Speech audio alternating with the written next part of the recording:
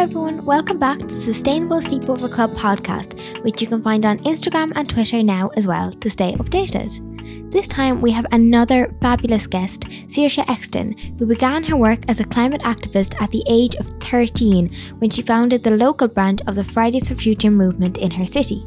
Saoirse is a member of the C40 Global Youth and Mayors Forum, which creates an intergenerational conversation on the climate crisis between 14 youth activists from across the world and mayors from the world's megacities.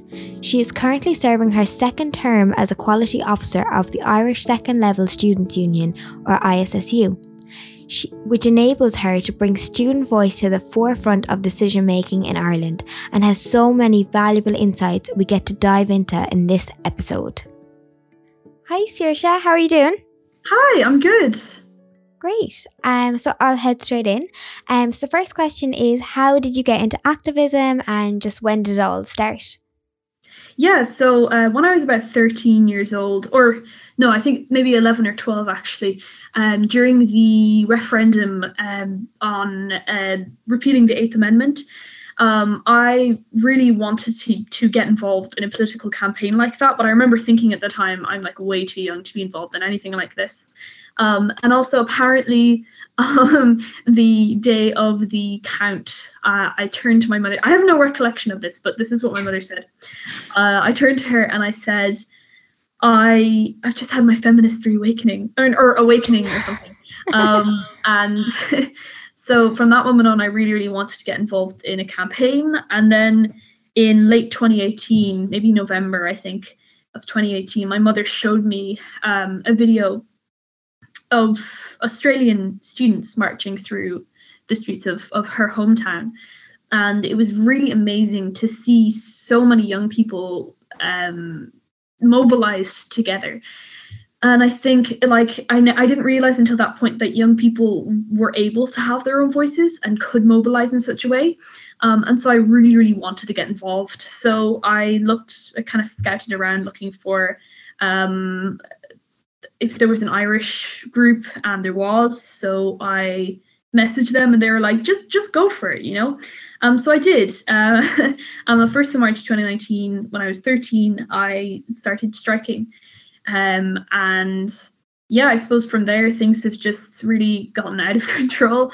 But yeah, no, it's been a really, really wild ride. And I suppose, you know, it's not like my capacity for understanding these political issues, you know, just appeared out of nowhere.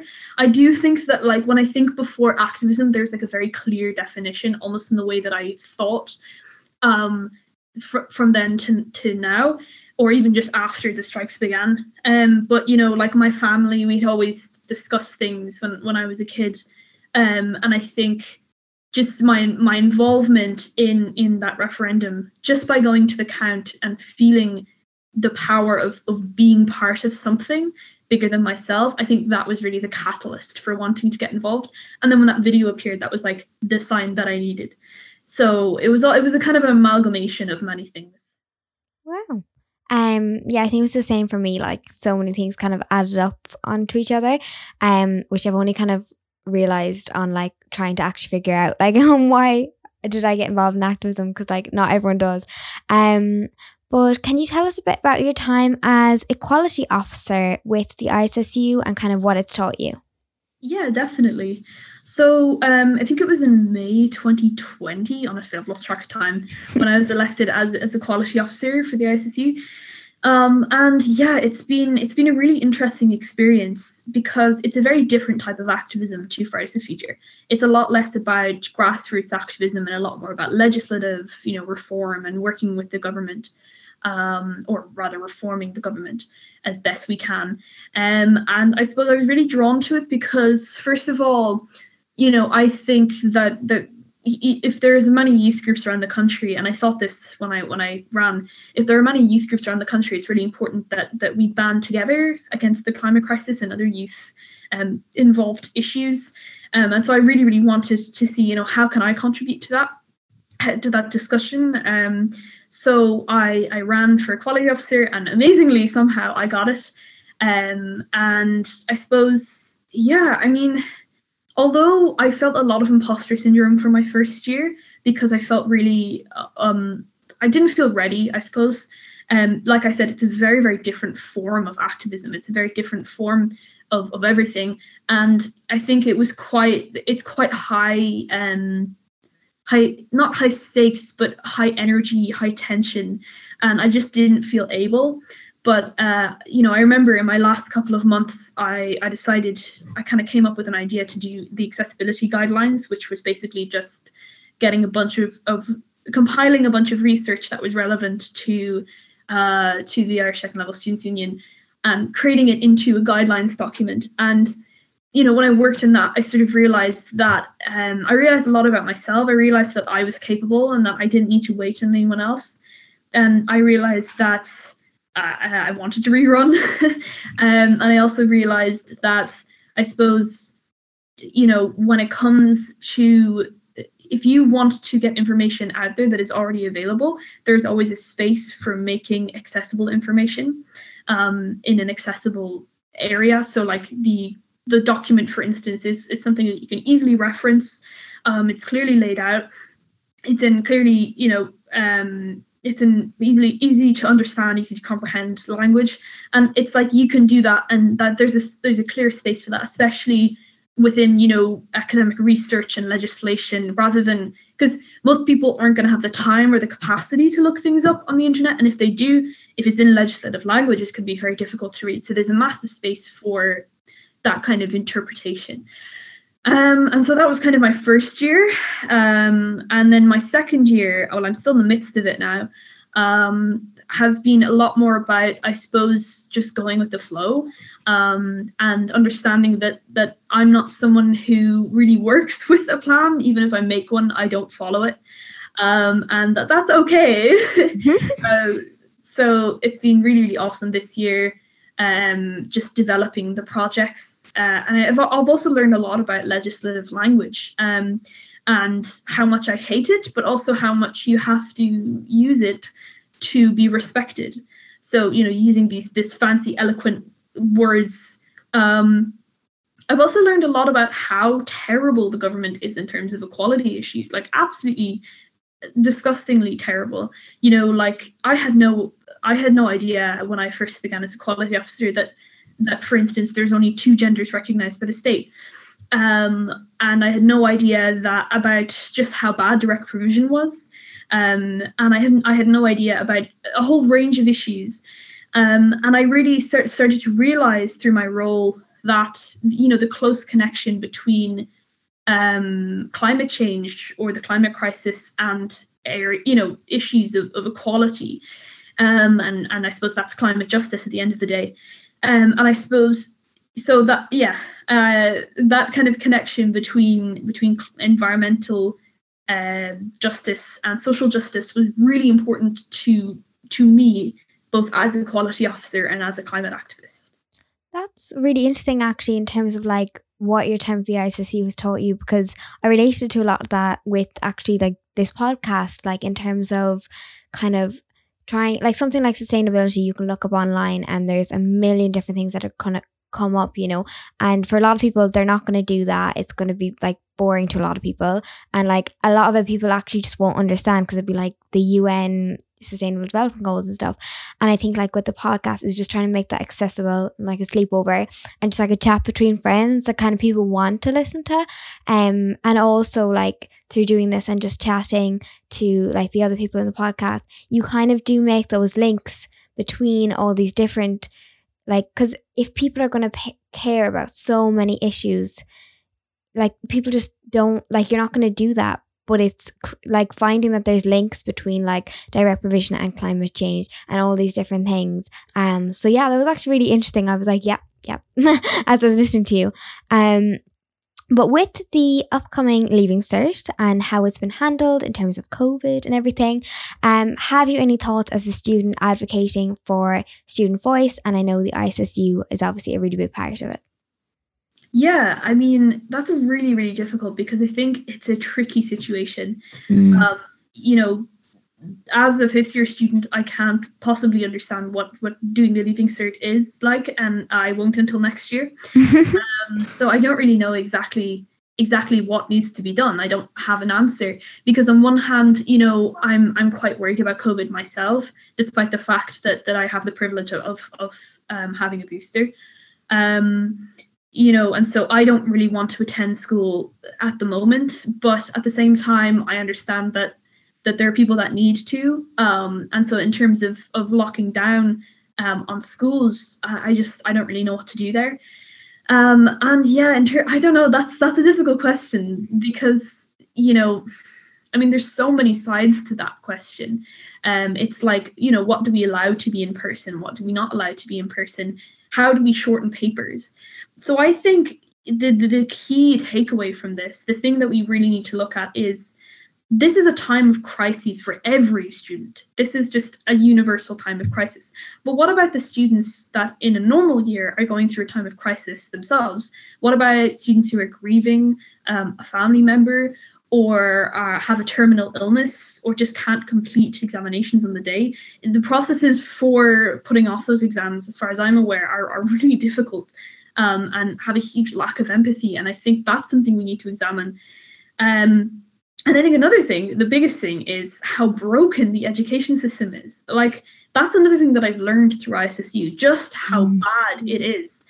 Like, you know, it was really weird and strange returning to school after a year basically off. You know, I didn't really go to school in TY. And in fifth year, when I came back, like, just realizing how useless a lot of the information that we learn in school is. And even when it is useful, we're not explained why. Like, one of the things I hate the most is that in the education system, you're told to learn something, and then you're not told the usefulness of that or the applications of that in the real world. And so these concepts that are really important, let's say in maths or something, are not, they don't stick in my head, for instance, because I don't understand them properly. I understand how to complete a sum when it's given to me, but I couldn't explain to you, let's say, why the formula for finding the volume of a cone is that formula, or who came up with that formula.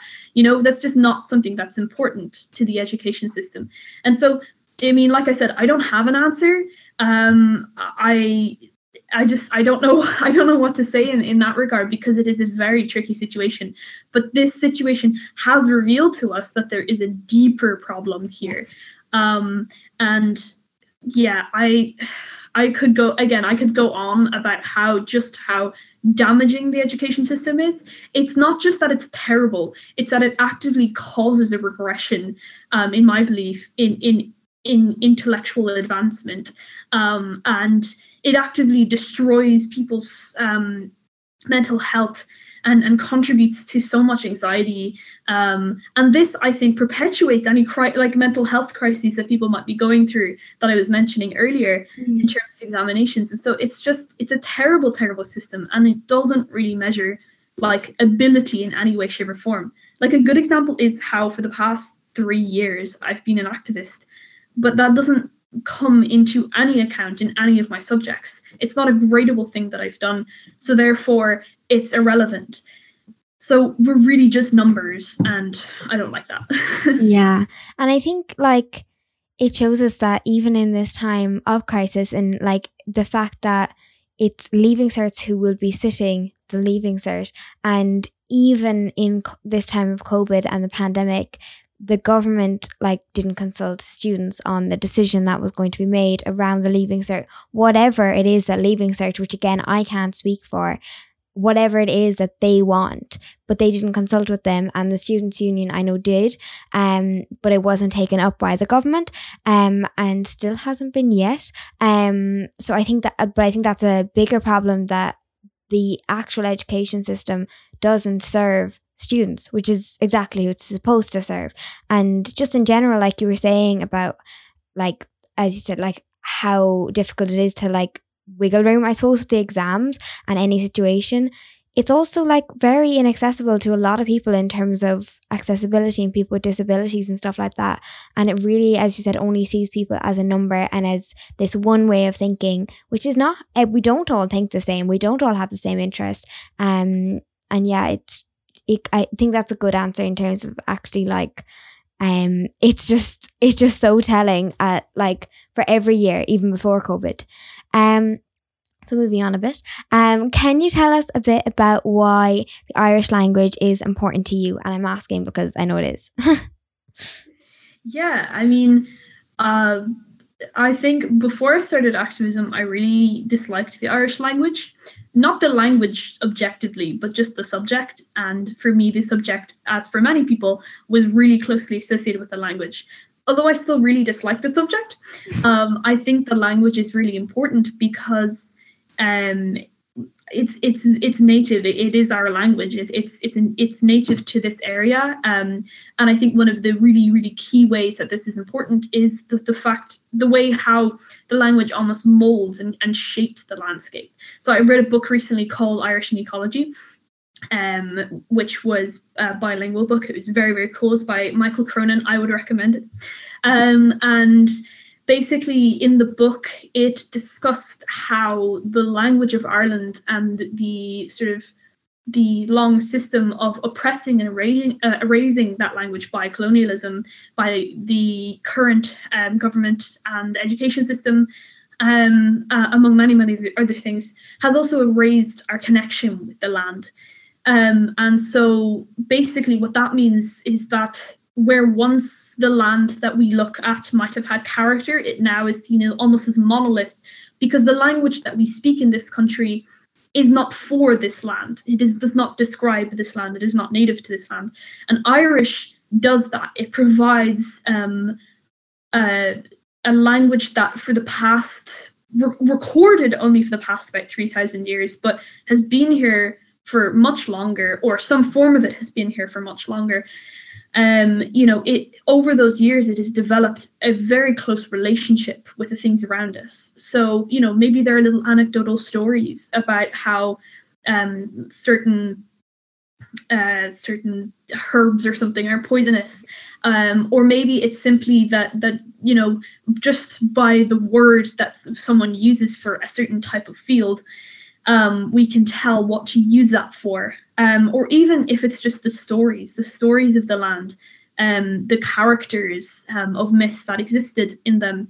And I think this connection is something that we've lost as a society because of colonialism. And then now in this kind of neo-colonialism of globalism, or globalization, we have sort of nullified our uniqueness, I suppose, because basically, although I think it's really important to recognize our similarities as the human race and to recognize what unites us, there's also many things that set us apart, and that is beautiful, and we need to recognize our differences as well as our similarities, and that in the end is what will unify the human race as a whole, because we recognize the cultural beauty and significance of every culture on the planet and every language. And we stop this idea of colonialism and the superiority of one language.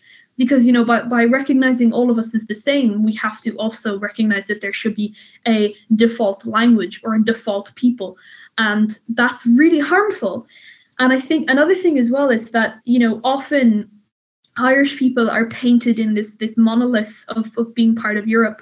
And although we are continentally European, we are at the same time different from the other cultures. And we have to, this is what I'm saying. In essence, diversity isn't just the fact that people are set apart. It's the fact that we are all so different, both as individuals and culturally. And I think it's really sad to see the way that the Irish government continues to treat the land, and especially the way that it treats its people. Because, for instance, I read a book recently by Anna Parnell, who was an Irish revolutionary.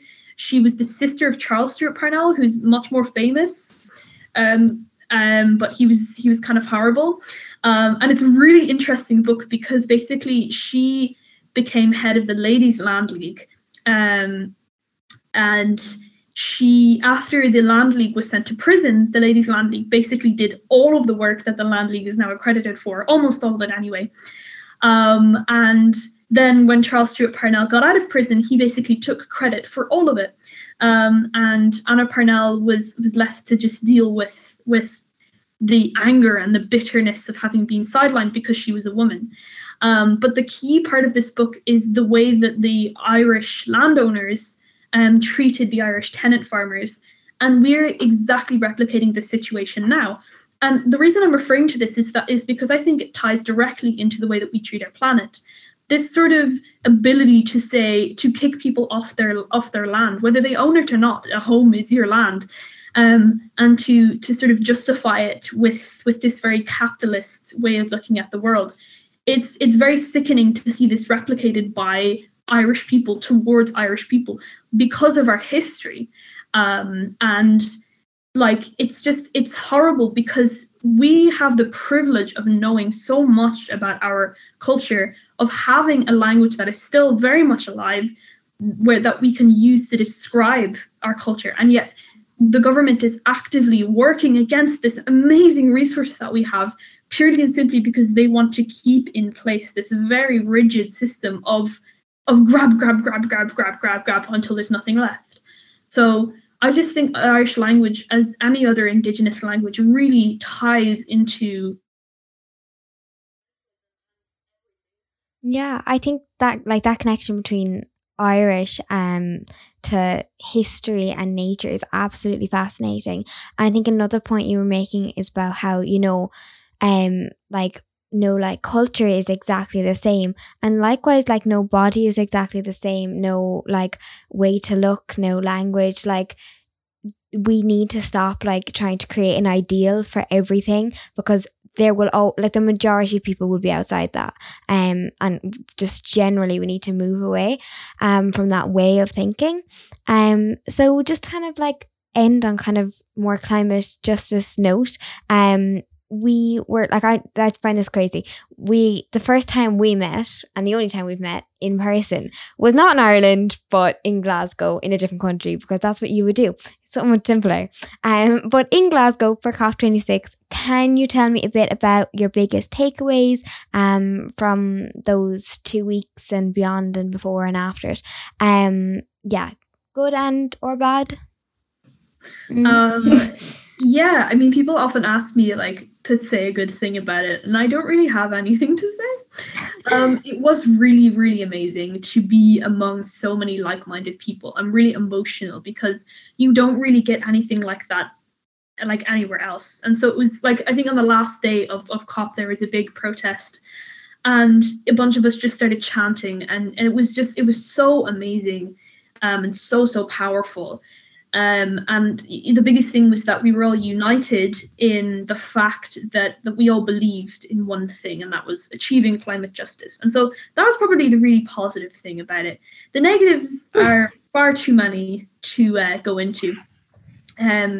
But basically, I think two key things it taught me was that no matter how many corporate events there are going to be, governments and companies are never going to change. I think I already knew that, but it was really solidified by this event. I found out afterwards that COP26 actually polluted more than COP25. So it had more carbon emissions, which I just absolutely love that I find that hilarious. And I also, one of the things that I thought was, it was really funny how they were kind of making a festival out of the end of the world. And also how inaccessible and elitist the United Nations is. And by extension, when something is elitist to some people, it's going to tend to be a bit racist and sexist and all those stuff. And so, of course, that's what happened. And the sort of, for the first time in my life, and this is a privilege I've grown up with, I was terrified of police officers because I'm a young person. I'm a young girl in a foreign city, and it was just so intimidating to see a bunch of police officers, hundreds of them, waiting outside the door every day with guns, and it was terrifying, as it was terrifying and threatening and all types of things. COP26 also taught me a lot about Fridays for Future as a movement, and I think it's very interesting because people often forget that we were all kids when we joined the movement, and some of us are still kids. And so I think it's very, very interesting to see the way that Fridays for Future is almost a microcosm of politics and of the sort of the turmoil of being a teenager at school. I feel like Fridays for Future is just that, but like multiplied. And it is very interesting to see that in a very stressful environment. And I think it's really, like, for me, one of the big reasons why I join a lot of activist groups is because I like to be able to see the benefits and the disadvantages of these groups, and sort of advise other groups that I then help to create or join by saying, look, this didn't work out. And it's really, really interesting to see Fridays for Future, because that for me was like where it all started. And yeah, I found that very, very interesting to see in person, because I had seen it like 2 years before, but I'm a very different person to who I was when I was 14. But yeah. Thank you so much for talking to us, and you kind of just like wrapped it up there by like bringing us from the beginning to the end all over again. So thank you so much. It's been wonderful and interesting and fascinating. So yeah, thank you. Thank you so much. Bye.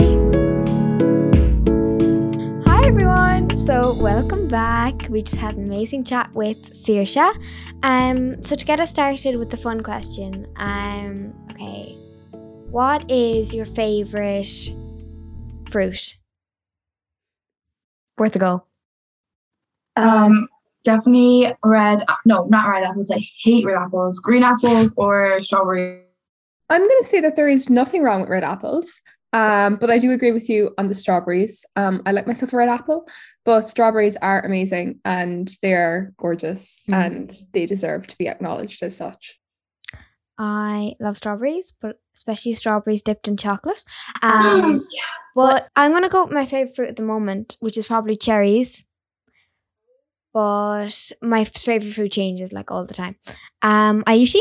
Indian summer mangoes. Not Irish mangoes, I won't lie, though they kind of suck. Indian summer mangoes are absolutely divine, and I think this is kind of biased because I am just craving them right now. Because I really want something sweet and I can't find a single sweet thing in the house. But our Indian summer mangoes are divine. I really want to try one now. I love mango sorbet. Like, mango sorbet is so good. Like, there's no other sorbet that's as good as mango sorbet ever. Oh my god! Also, pineapple sorbet as well. Also, smoothies. Also, smoothie bowls. I love smoothie bowls. I'm going to raise a controversial point on pineapples and say that they do belong on pizzas. Yeah, I'm going to say a definitely. controversial view and say pineapples don't belong anywhere. You don't like pineapples? No, despise it. Oh! I'm going to nail a bunch of pineapples to your house tomorrow. Did you guys know they eat you when you eat them? Did you guys know that? When you eat pineapples, they also eat you back. They've got a digestive enzyme in them, don't they? Yeah, there's an enzyme that basically eats the... Okay, so pineapples are like, they have a digestive enzyme in them, and the enzyme attacks amylase in the enzyme in your saliva and basically eats your gums when you're eating them. And that's why your medicines and making canker sores from eating too much pineapple. See, another reason to dislike pineapples. But they're so good. It tastes so good. That's why I love sour things. I love when they cut your tongue and you can't eat anymore. It's so good. I love when you have sour sweets and you literally suck them until your mouth bleeds, and it's so good. I love sour things. You Massachusetts. No, I just love sour. Like, I literally, it's the worst thing ever. Like, I'm so bad. Like, I literally will like be in pain. And I'm like, but I love sour things. Like, it's so bad. Like, you know what else really cuts your tongue is like those like crisps that are like like they're not like crisps. They're like puffy crisps. Like puffy crisps. That makes sense. I can't even think about it. Like meanies. And they're like puffy and they cut your mouth. But I would keep eating them. I don't know what it is. And then the next day I regret it like a lot. But like, I don't know. In the moment, I'm just like, well, who cares? I'm already like there. So why not just like keep it? Cut your mouth. They literally cut your mouth. I'm not kidding. If you step in them, they cut your mouth. I'm not even kidding. This is actual facts. Meanies. They're puffy. Like, what do you want to do? Like, but then I can't do things. You concern me so much. Do you know that? Okay. What did you all think? Like, what stood out to you from the interview with Saoirse? We love a Gael Gorm. Gabby's in love. We started talking about Irish and I was like, yes, Saoirse, go girl, give us everything. Yeah, I'm gonna get a little spawn out here because she was, well, it's not a spawn, we're not sponsored, guys, but you know, I'm gonna promote it anyway. She was talking about like Irish language and the origins and how it has like how it kind of talks about the country. And there's a book, I'm not finished reading it yet, but it's called 32 Words for a Field. 32 Words for a Field, apologies. And it is so good, and it's all about how to do like Irish words that we've lost and how they related to the land and how we had like different words for different fields depending on what the field was for and what the field did. And I love it. I love all that about linguistics, but especially about Irish, because I think it's really important to hold on to that part of our culture and that part of our identity. So go read that. It's really good. I definitely agree. Like, I think this, my dad always said to me when he's a teacher, and as a teacher, like, even though he teaches art, you have to do Irish, like, for if you want to teach in college, even like he's doing teachers in school, city college. But he had to spend like a few months at a Gael tuck, like basically like a Gael costa kind of thing, but obviously not for like students. And he said that like after, like, he really didn't have a lot of Irish, and he obviously secondary school, but like, he didn't have a lot of Irish. But after a while, he started to like dream in Irish in his sleep. So he was so like immersed in the language. He said something, and it really like stuck with me. It's like when he was there, he said the language looked like the landscape, and that's what Saoirse said. Like, it is so true. Like, the Irish landscape, like the ruggedness of it is so like identical. I can't think of the word. Like, identifies with the land, the coast and the landscape and the ruggedness of the landscape, and like the rough language, like that kind of like harsh sounds, like really guttural sounding, and like the fact that like a lot of our words do come from, like, as Gary said, fields and landscapes. Like our background has primarily always been like so connected to nature, and like even art as well. Like the same thing. There's an artist like Paul Henry, and like he became known for like painting like the most Irish of Irish places. Like, he painted the west of Ireland, the Achill Islands, and all this stuff. And in his art emphasizes like kind of nature, not just Irish like landscape, but also people who like lived there and worked there, and how they almost like, again, like emphasize the landscape. Like, it's very connected to like the country, I guess. Yeah, and I think like generally, if we become disconnected from nature, like, of course we're gonna if we can't be connected to nature and still exploit it and still, you know, seek to like make it a monoculture and all these things. So like the fact, I think in so many ways, Irish is our connection to our land and to our landscape. And I think it's just like really interesting, like the fact that even we as humans are nature, but we've so disconnected ourselves as this like dominant species that's so above like mother nature and stuff like this, compared to like, as Saoirse was saying again, like our history where we were one with the land and we like knew how to like forage and things like this. And I think like just the fact that we've become so disconnected from that, and it could be to do with the fact that we're also disconnected from Irish. I think it's just like really rooting ourselves back in like nature whenever we're talking about things like climate justice and moving forward and creating better futures for people. Yeah, no, definitely. I think it's kind of, I think Irish, I think it's a pity how Irish is viewed in Ireland as a language, you know, because Amy's right. Like, I mean, Irish, the language itself is living history. Because it comes from a time where we had all those connections to nature, we had all these connections to the land. There are words that we don't use anymore, words that only exist in Irish that specifically relate to specific parts of nature and things like that, you know. But it's really sad because I suppose Saoirse was talking about her views of kind of like even like the Irish curriculum and Irish in school, and the fact that she doesn't like Irish in school, you know, which I think is really tragic because it says a lot about, I suppose, the way that, you know, and obviously this isn't teachers' fault because teachers teach the curriculum, but it says a lot about the way that we teach Irish in this country, in that like students aren't taught Irish to speak Irish, you know, and if we don't speak a language, eventually it dies out. Do you know what I mean? Because that's the everyday usage of the language, I think, regardless of, and it is important to be able to read and write in a language as well, but regardless of whether or not you can read and write in a language, the fact that we don't speak Irish in Ireland, I think is really sad. It's such a gorgeous language and it's filled with so much history. And we don't really use it in a large part of the country. Yeah.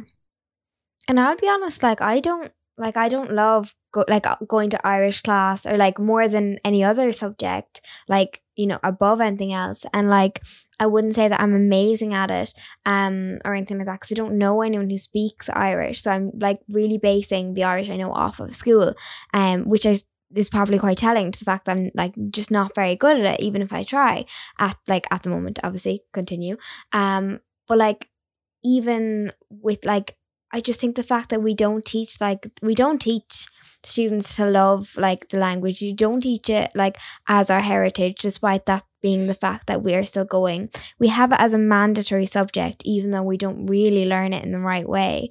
And I think there's problems with how it's taught more so than the language itself. I think that says a lot, because I really am fascinated by Irish and I love it, and I love the connection to Ireland, but even at that, I'm just not very good at Irish and I don't like the subject. And I think that disconnect between schools, and even as she was talking about the education system generally and the actual subjects, is really interesting, and it's really failing people.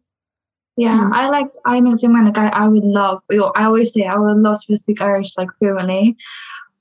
But it's really hard language to learn. Okay, I'm putting it out there. It actually is a hard language to learn, because of the whole what gets me? It's not even the verbs and stuff. It's every other word is changed by the word in front of it. Do you know what I mean? That makes sense. I just don't get that. But it definitely is a lot to do with the curriculum. The in the 1920s, in Ireland, that's when Irish education system began, the one we have today. And it's the same one. Irish was introduced as a compulsory subject in 1922, and it's still a compulsory subject how many years later? Do you know what I mean? For me, I've always said that I think that if Irish was compulsory up until the point where you chose it for your Leaving Cert, I think we'd have a better Irish standard in this country. And this may be controversial, but picture this. You do Irish until whatever Leaving Cert year, and then it's one of your options. People who really love Irish and want to learn Irish will choose the Irish language to learn, right, as their subject. Leaving people who don't really care about it just not have to learn it and not have to do it.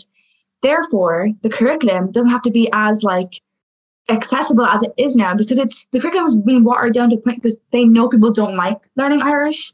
So it's become to a point where you can learn things off and get through it.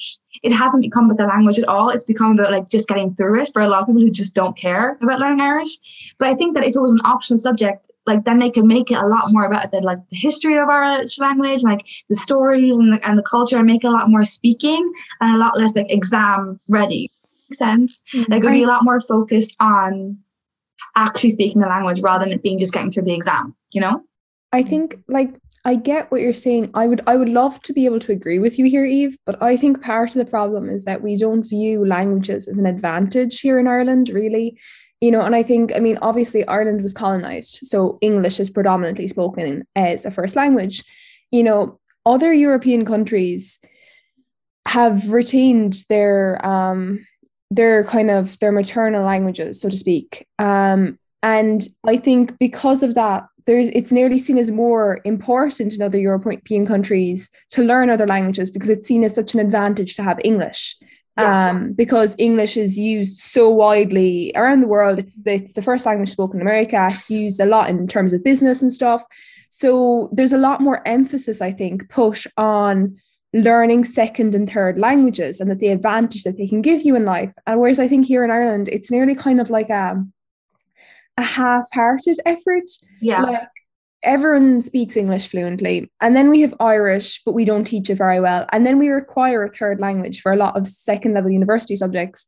But the way we teach third languages here in Ireland, you can come away with it and just not be able to speak the language at all. Do you know what I mean? It's taught to a very, very basic degree. But personally, I think the thing with Irish is that I feel I understand what Eve is saying about make it optional, But I feel like that would only work if we actually taught Irish to a better degree from a younger age. Like, I think this needs to start in primary schools personally. Eve was talking about the Tishel Ginnaduck, which is a rule that changes the spelling in Irish. And that is personally something that I had no idea this really existed until I was about 16, 17.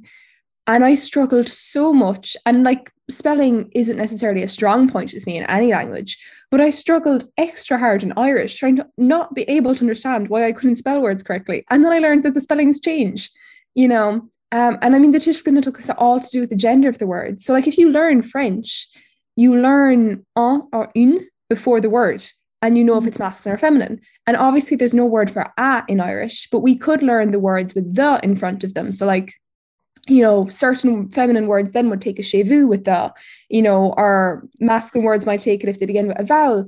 So we're learning the gender of the word subconsciously. And I feel like it would make grammar rules like that so much easier earlier on, so much easier later on. Like, I do feel like they need to be incorporated earlier on, because that's how you learn English. You don't learn English going, this is grammar rule 1, 2, and 3. Yeah. You just know it intrinsically.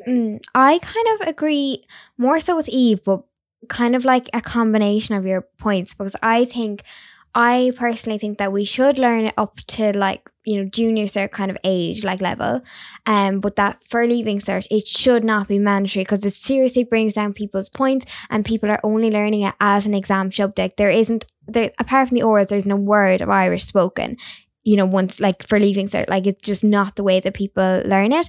But I think that the reason I think that it shouldn't be mandatory and we should still do it up till junior cert, because I think if that was the case, then we could teach it the way that Gabby was talking about, orally and from primary school. Like, because in primary school we didn't really talk it either, and maybe that was just my primary school. I didn't go to a Gael school or anything, and same in junior cert, because it's still all prepping you for Leaving Cert.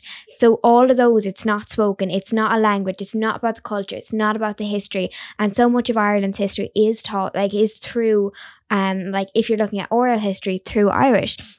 And it's not focused on that, because it's still, even though it's really early on, it's all like bringing you forward to Leaving Cert. So I know we need to teach it differently for it to be not mandatory in Leaving Cert, but I think making it not mandatory would allow that to happen, personally. I agree. Like, I think like 100%, like, languages are taught through speaking, right? That's how you learn a language. That's how you learn a language when you're born, you know what I mean? And the fact is, like, when I was in school, in primary school, so like Irish was not like, I mean, obviously we did Irish in the day, but it just was, I didn't go to girls' school. It was just part of our curriculum. And it was all to do with just like learning enough Irish to get you through to the next stage. Do you know what I mean? Like, there was a phrase in our school and it was like tables in third, verbs in fifth. So like, it was learn the timetables in third class and your Irish verbs in fifth class. And like, that will do you for secondary school. Like, that's all you need. Do you know what I mean? That was kind of the like idea, was like, just get through. It's about learning at the end of the day. That's what it was for me throughout my entire school career until this year. The past 2 years, I've had an Irish teacher who is brilliant. And for the first time, I actually like can understand what's going on in class and can understand what she's saying. And even last year I couldn't, but this year I'm kind of catching on, because she is a big fan of the Irish oral. So for those of you who don't know, the Irish oral and Leaving Cert takes up about 40% of the paper. There's 600 marks overall and 240 that goes to the oral. It's a massive part of the paper. And my teacher basically is known for getting very good grades and always focuses on oral first, because obviously it's so important. And it's actually quite easy to get high marks in, because if you can speak Irish and talk your way through the oral, you get a good grade. Like, it's the main thing the grade you want is like how well you can just talk, keep going, you know what I mean? But like, I found like 5th year, even the start of 5th year till my last exams, my Christmas exams this year, like, I've gone up from a H6 to a H3 with not much study, just from being in her classroom, like, and just like from, I guess, focusing on stuff like the oral and like actually focusing on how to like form basic sentences. Like, she really has like this like the idea of like, if you can know basic formation of sentences, basic Irish, you don't need the fancy like language. Like, a lot of the notes we get from like not our school books, but like from online, you look up like H1 sample essays and they're really difficult language from people who went to Gael schools and went to Green Clostas. But you can easily get like a good grade in Irish if you can just have a comprehensive understanding of the language to be able to form sentences. Like, it doesn't have to be this like super taught out, like you have to know every single rule and like all the like vocab in the world to get like a good level of the Irish language, if you can speak and you can hold sentences together, like, you're on your way to like becoming like a better Irish speaker overall. And that should be the goal, not to just like sound fancy in the exam. Do you know what I mean? I don't know if that makes sense. It's interesting because I've got kind of two separate points here, because I think Eve has nearly raised another point in its entirety. I think what you're saying of making it non-compulsory for the leaving, I understand. My fear personally around that would be the same way as if, like, personally, if you take the third language in my school, there's one third language offered. About a sixth of my year do it. If it was not mandatory for college places, for certain college courses, there might be maybe 2 people in the class. Like, people really aren't picking languages per se because they want to do languages. So I think there's a fear around Irish that, like, if it was no longer mandatory, would people choose it? Now, I saw an interesting article, and it was an interview. I think it might have been I think it was Dahi O'Shea, I'm not certain. But what he proposed was splitting it in 2. So making a compulsory Irish oral class. They focused mainly around speaking. There was some basic writing and grammar, but it was predominantly on speaking. And then an optional reading and writing class where you could study books and you could study things like that, which I think was an interesting concept, because again, I do think the most important thing about the language is to actually get people speaking it. But it's interesting because Eve raised the point about people looking up essays and they're really complicated Irish. And I think people do that and they learn them off. And again, it's to do with the problem I think we have surrounding some Leaving Cert subjects where people are learning to regurgitate, not learning to understand. Yes. And I feel like we have that problem even in languages, even in the oral. People learn off these big spiels. The examiner goes like, Inish don't fui the highlock. They've learned off their big chunk about their family. They go through it.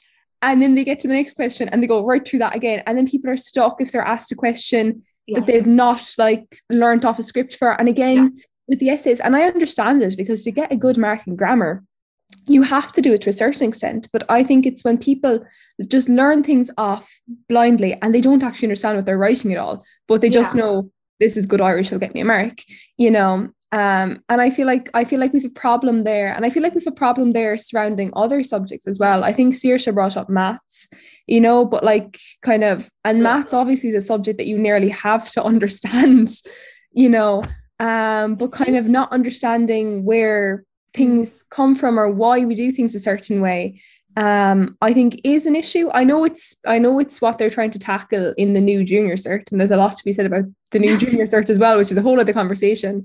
But I do think it's an issue we have regarding, I suppose, the current system of education through the Leaving Cert, is that there's a lot of kind of regurgitative practice and very little comprehension going on, I think. Firstly, like that potentially, like just on Irish, like the split way of doing it could work. But my thing is, like, even if people really like don't take it on, even after teaching it like more orally up until third year, like, is that really so bad if people can speak it by third year? Do you know, people, if we taught it right and we had that focus, is it really so bad if people don't choose it for an exam? Because if we're trying to move it away from focusing on the exam, I don't see that as a fallback if people can speak the language at the end of the day. So it just depends. If your goal is to keep it on, if you want more people to keep it on, then keep it mandatory and do what we're doing now. But I don't think that should be our goal. But that's just what I was thinking. Yeah, I want to address that point, because like the reason I don't think it should be compulsory is because no one likes being told what to do. I hate being told. If you tell me to do something, I will take the opposite advice and do the complete opposite thing. Like, Irish is introduced as a mandatory subject in 1922. I'm saying this again, 1922. It didn't work. Most of your parents who learned Irish had to do Irish to their Leaving Cert cannot speak a word of Irish today. The exact same as it is now. Learning the language. The language became synonymous with the curriculum.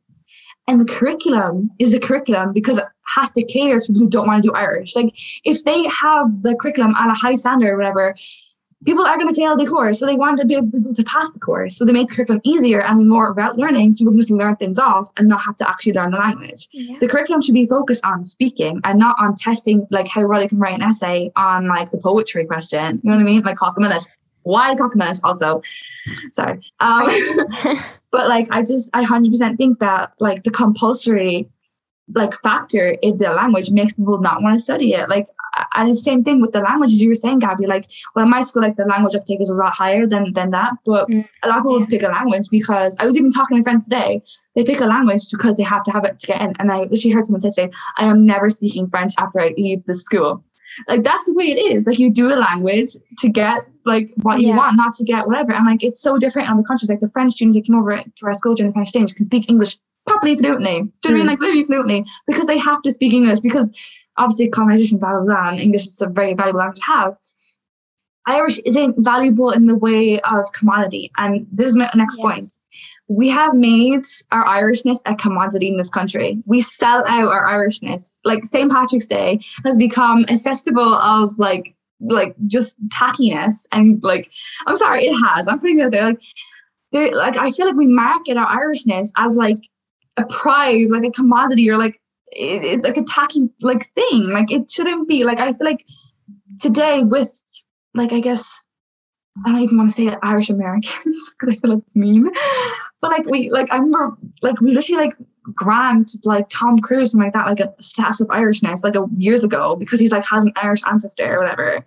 Like, okay, like Joe Biden visited Ireland, like he had Irish ancestry, but like Irish just shouldn't be a commodity. And I feel like the language has become like almost a commodity, like in the sense that like if you want to be in the media, you have to speak the Irish language because like you don't have to. Like it's a good thing because it like shows you like an Irish person who like loves Ireland. Like most journalists or like people on like RT News or whatever, or like on News Talk will speak Irish because they want to like kind of it's almost like and politicians as well like have like when most of them speak Irish because it's like a marketing ploy to speak Irish rather than actually being like part of like our history and our culture. And I think there's also one point I want to bring up, and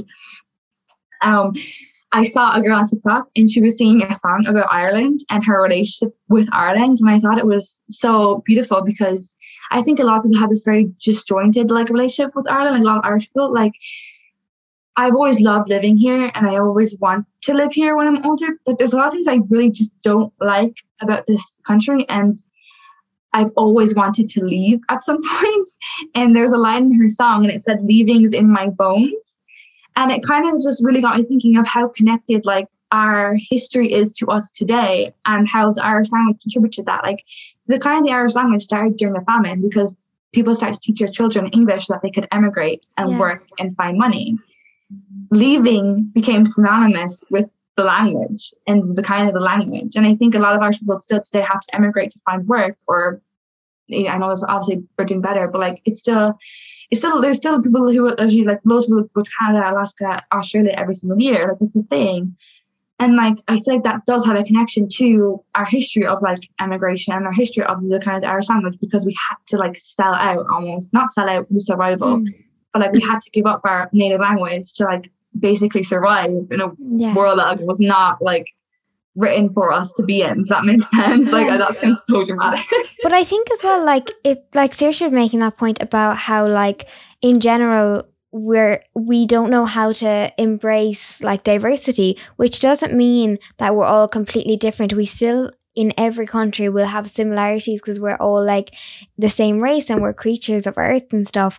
But like we do have different things and it's about embracing those. And as you were saying, like we had to get rid of that at one point, and now we're selling what is unique about us in many ways. And I think like something like on that point that really frustrates me is when like tourists come to Ireland and stuff and they want to see like Tato Park and the Guinness factory and the tours and stuff like that. And all these, like, as you said, to be honest, quite tacky stuff and half of them don't go and see like West Cork and the Wild Atlantic Way and like our incredible, like truly incredible nature. That again, without Irish, we still don't know how to describe fully. And like, you know, Connemara and all those kind of things, because like and our mountains and our seas, like we have, and our cliffs, like we have incredible nature. And I think the fact that so many tourists come to Dublin and will never see that is actually heartbreaking. And I think just on Gabby's point as well, just the fact that like the way that English and language or Irish and languages are taught just is about regurgitation, and I think that is reflected in every other subject and how it's a disservice to students. I'm just going to say it now. Like, if anyone who isn't Irish hears this, wants to visit, there's more to Ireland than Dublin. And it's There's more to Ireland than Dublin. Yeah. You know, there's loads of other beautiful parts of the country, and I feel like we should promote them more because, you know, it's a gorgeous island. I love Ireland, you know, and we've so much beautiful nature, like Amy was saying. And I feel like sometimes we don't appreciate that enough. I had a point, and it was about something Eve said, and now I've forgotten. Oh yes, Eve was talking about like wanting to go. Like, I feel like to a certain extent, like, we're all young, and I think it's nearly natural.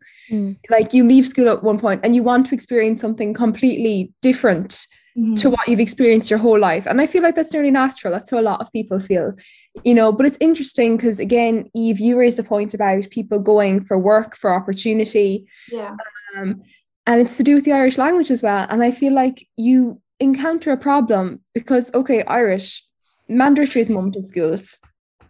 Maybe a lot of people don't necessarily enjoy Irish very much. But then you encounter the problem outside of school, where at least when you're in school, you're in an environment where, to a certain extent, you nearly have to speak Irish daily, you know, or you have to work with Irish daily because you'll probably have an Irish class daily.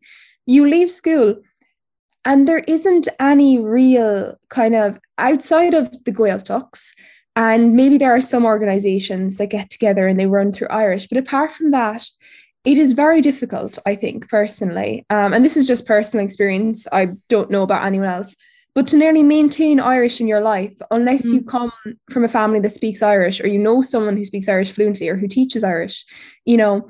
And it's to do with, I think there's a lot to do with employment in Irish. And I know there's kind of a push at the moment to get more employment through Irish, you know, because again, people, if they can't use languages in their daily life, you know, and employment is a big part of using language in their daily life because, you know, most of our employment in this country runs through English. So I think it's good news to a certain extent. You know what I mean? I feel like it ensues the longevity of the language is the idea that if we are creating areas of employment that work through Irish, I'm not sure if that was a point, but... No, I think like all of this discussion has been so fascinating.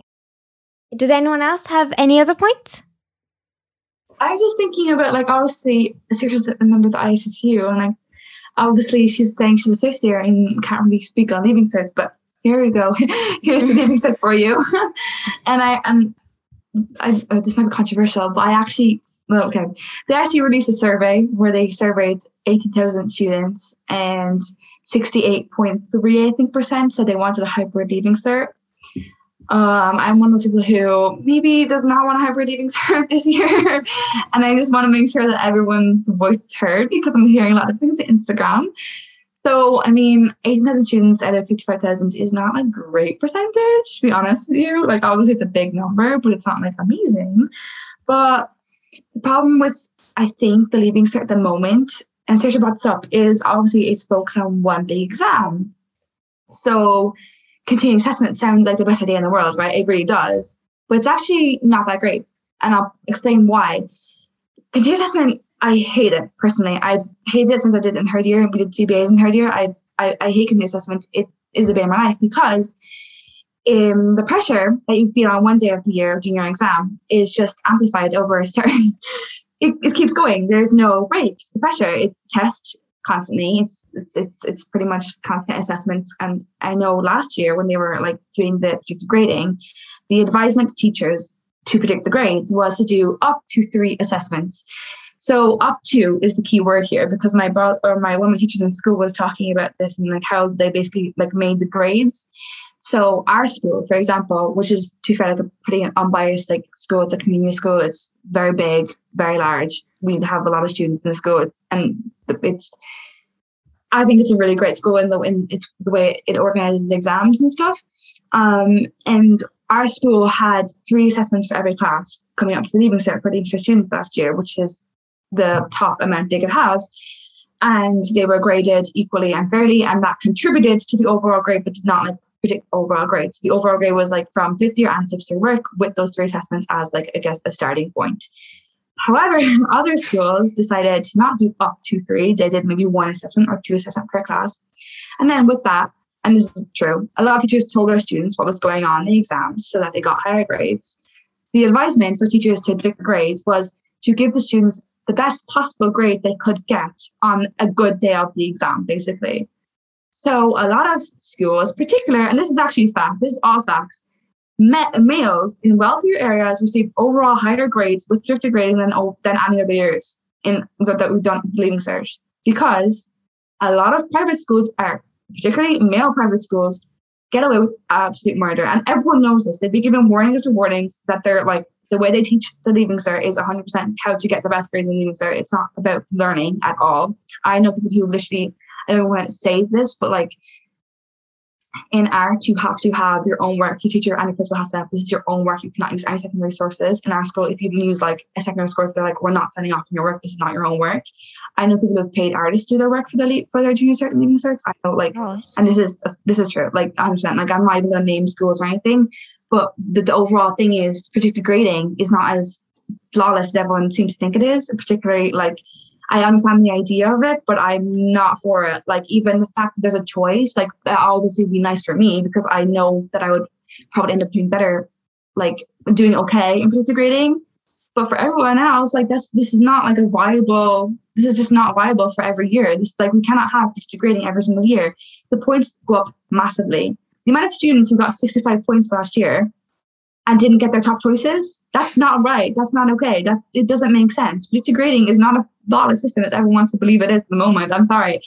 What I'm seeing from like a lot of organizations, including ICU, is like this goal for predicted grading. It's not as flawless. It takes a lot of work to like actually do unbiased. And I don't think it would ever be unbiased. Your teachers are grading your work. How is that unbiased? And I don't think the exam is unbiased either because putting all your points on one day is not very fair either. But I don't think the solution is predicted grading. I actually don't. And as well as that, like I know there's a school in Cork that is all girls school and it's a small school, like not that big. 11 students last year got 65 points in 1 year group. That's not like that's not normal. Do you know what I mean? That is not normal. So I just want to put that out there about predicted grading because I'm kind of sick of the narrative that all students want predicted grading. When no, a lot of us don't. A lot of my friends don't. Okay, so I want my Leaving Cert. I think as well. I'm gonna let Gabby speak next because she's in Leaving Cert. But yeah, and Eva's as well. But just in general, like with these surveys, like unless you have a really, really big sample size, because we know how many students there are in the school, in the country, they're not to be taken like these surveys should never without, as I said, a really big sample size that comes back, you know, showing that it shouldn't be taken as like what every student wants. Because even and I think it is great that there are surveys and they're trying to represent the student voice, but like even with going back to school after Christmas, like obviously the big narrative that the ICSU put forward was that based on, again, a survey, they weren't just speaking from their own opinion, but that was that students didn't want to go back to school because it wasn't safe.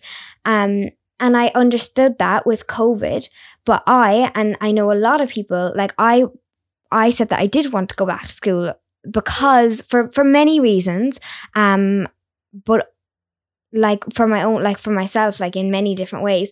But also because a lot of people, if you cannot, for a lot of people, just turn on kind of at home homeschooling. It doesn't work that way because people don't have the right technology. People don't have family to help them. People don't have their own space and technology, and you can't just turn it on. So I actually don't think it's accessible to everyone. So I just think it's really important to still remember that we're not, like the ICSU doesn't push every student's voice. Gabby? Yeah, no, definitely, Amy. I think one thing I thought was a bit mad, and I saw it in the paper this weekend, and it was to do with the amount of students that got 625 points in the Leaving Cert last year versus other years. And I've literally had this conversation with like 5 different people in the past few days, and I always ask them to guess how many it is in a regular year and how many it was last year. I'm going to ask you guys actually, how many students do you think on a regular year get 625 points? Out of what, like 65,000 every year? Out of, I think around 66,000 do it every year. So just a number. Is that the highest you can get? Yeah. Yeah. Oh, I would think it would be quite small then. Like, yeah. I don't know, Gabby. You're going to Okay, I'll give you... Small. Yeah, it's small. Just literally pick any number. Amy, pick a number for this. Okay, 100. Okay, yeah, you're reasonably close. It's, I think it's around 250 from what I remember. I don't have exact numbers now. Okay, Ayushi, I'm going to pick you for the next one. How many do you think got 625 points last year? 500. Go up. Oh my gosh. Oh God, I thought I was going extreme with doubling it, but 600. Go up. No, 700. Go up. Stop. 800? Keep on climbing, girl. Oh my gosh. Oh my gosh. 950. Approximately 1,300. Oh God, I was trying not to hit 1,000. I thought that was too much. There was an increase of 600%. You know, like That's not normal. and that's after they bell curved. Like they bell curved these grades. People's grades. And you can't get any higher than that. Like the CEO doesn't go up. No. I think no wonder dentistry was like so extreme that you couldn't get the in inflation of the points. And was nursing insane. as well. Yeah. Can I just say, my heart goes out to any poor soul who had dentistry down as their first option and didn't get it after getting 625 points. Yeah. Like, I feel so bad for you. That is horrifying. You can't do anymore. Like, you can't really put more of yourself into that exam. Is it looking like the points are going to deflate or inflate? Well, that's the thing. With predicted grading, if they won't deflate, if we have predicted grading, they're going to keep going up because it's just going to be the same way. Like the same schools are going to give the same high points to their students. And then ours is supposed to differ. That's the way it is. It's a case that it's difficult to know because like I think the problem is predicted grading and calculated grading obviously are two different things. And the first year of the pandemic, we got predicted grading. Now, I'm not an expert on any of this. This is how I understand it, what happened. But basically, predicted grading, as far as I can tell, people gave, let's say, reasonably accurate scores as to what they think students would get. They were told to give accurate scores and teachers gave accurate scores. And then students' grades got downgraded. And obviously downgrading means that like you're not going to get the course. So then the next year, I think people kind of nearly wised on and they decided to grade people up a grade or two on the risk that they would get downgraded. Obviously, some people did get downgraded. Some people kept the grade they got. But I feel like it's led to this massive increase because an increase from 200 to 1,300 people getting 625 points within the space of 2 years is not natural. Like, we did not just have a bunch of super geniuses born in 2000. I mean, so like, obviously there is that problem when it comes to predicted grading. And I understand the fear because like any course I want to do, the points have jumped massively, you know, and I feel like as well, I suppose, now I think it depends because like, obviously in relation to the course you want to do, if you want to do science and you're poor at languages and you don't get the points because you struggled with languages in the Leaving Cert, where you would be capable for the science course, I feel like there's kind of an imbalance there. Like it's difficult to say, but I also have heard stories, you know, I've got like friends who are in their, let's say, first and second year of uni now, and they talk with people in their courses who only got the points because of their calculated grade or their predicted grade, where they've dropped out en masse because they weren't able for the course, even though they got the points through this. So I feel like it's a whole melting pot of like, I don't know, it's like I feel like it's a big mess wherever you go. You know, I understand why people want the hybrid model. I understand why people don't want the hybrid model. And I feel like students are scared that they are being graded against people from last year who deferred courses or who decided to wait for the points to go down. And they're scared they're being graded against that. I feel like they're scared the points will stay the same and they won't be able to get the course, you know. So I feel like there's a lot of kind of uncertainty and there's a lot of fear, you know, because it's a situation that hasn't happened before, you know. Obviously the past 2 years and our year, we've all had similar situations but differing, you know, all centered around the pandemic, obviously, but like to different variants and different degrees. So yeah, I don't really know what to say about it. I mean, in the end of the day, I feel like it's really difficult to say. It's difficult to tell what's going to happen, you know. No one really knows, but yeah, I don't know. That statistic shocked me personally. I thought it was insane. I was like, that's a massive, massive jump. And I understand why people I understand from that why people don't want the calculated grades to happen anymore, you know. And obviously, like the exam and like COVID is insane. Like people are missing so much school from COVID, and the exam is not the solution either.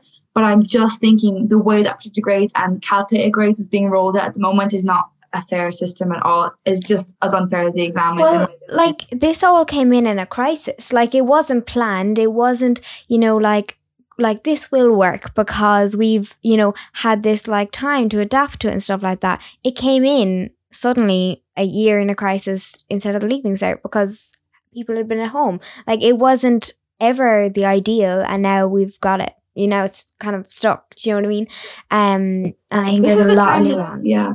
This is the time that they could reform the Leaving Cert to like be more efficient. Yeah. But they're just not doing that for some reason. They're just like keep sticking back in the same stuff and going back and forth, back and forth, back and forth. We need a reform. It's very obvious we need a reform, but I just don't think that predicted or calculated grading is the best option for that. All of this discussion has been so fascinating, and just kind of to like start slowly wrapping up, I think like instead of final messages, someone asked this. We had a question box on our like Instagram story, and someone asked, though, because we're coming up to like a year of the podcast, which is crazy, probably making the logo or something this time last year, but someone just asked like on a completely different point now, just like to finish up, what's your favorite moment from like the year of the podcast?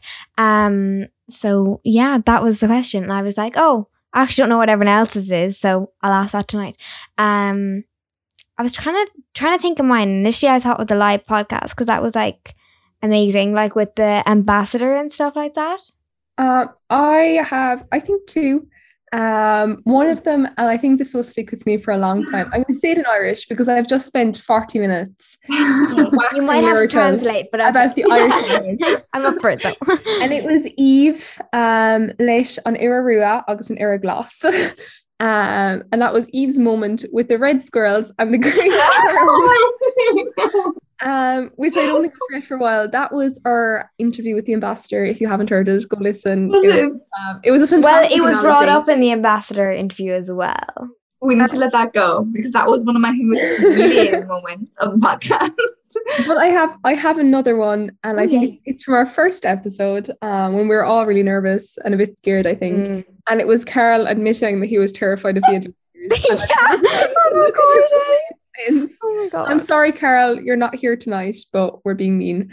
But yeah, I liked that moment. That first episode recording. Remember how long we spent trying to set up beforehand? Okay, anyone else? I was gonna say Carol being scared of Harry Potter. I don't know. I think every time we do the podcast, I get a little bit more inspired. My favorite episode to this date was Mitzi from our fourth episode. I think that was when the podcast felt like it was doing something. Like obviously, I love the guests we've had on before that, but that was incredible for me. Like the way she spoke and the way she articulated everything so wonderfully, and her own first-hand experience, that was so moving for me. Like that, I cried after that episode, like fully cried. That was important. Yeah. For podcast moment,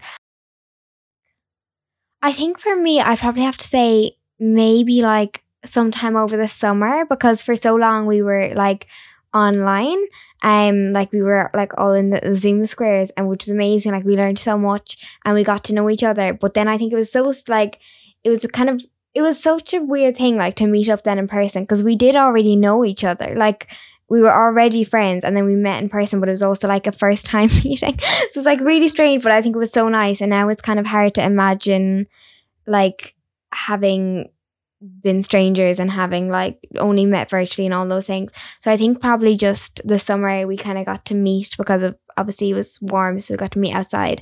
So I think probably some of those moments, like when we were filming, and I think I met Eve before we did the filming with like the rest of us. But yeah, probably. I think my favorite episode was probably like favorite moment was probably just the first episode. I knew you guys, but I didn't really. Yeah. And I don't know, I felt like you guys all kind of somewhat knew each other, County Corla, and I was like, just there. But I don't know, it was my first time getting to know you, and that episode, it was like around International Women's Day, and I learned a lot that episode. Lovely. That was such a nice ending. Gabby, do you want to count us out? Oscailga? Oscailga, oh my yeah, Amy. Even them. Okay, Carcler, gatana, bhfuil mé an tanmh as an episode seo, agus tásúla gom going into tanmh as freisin. Lena chéile, a hain, a dó, a trí. Slán!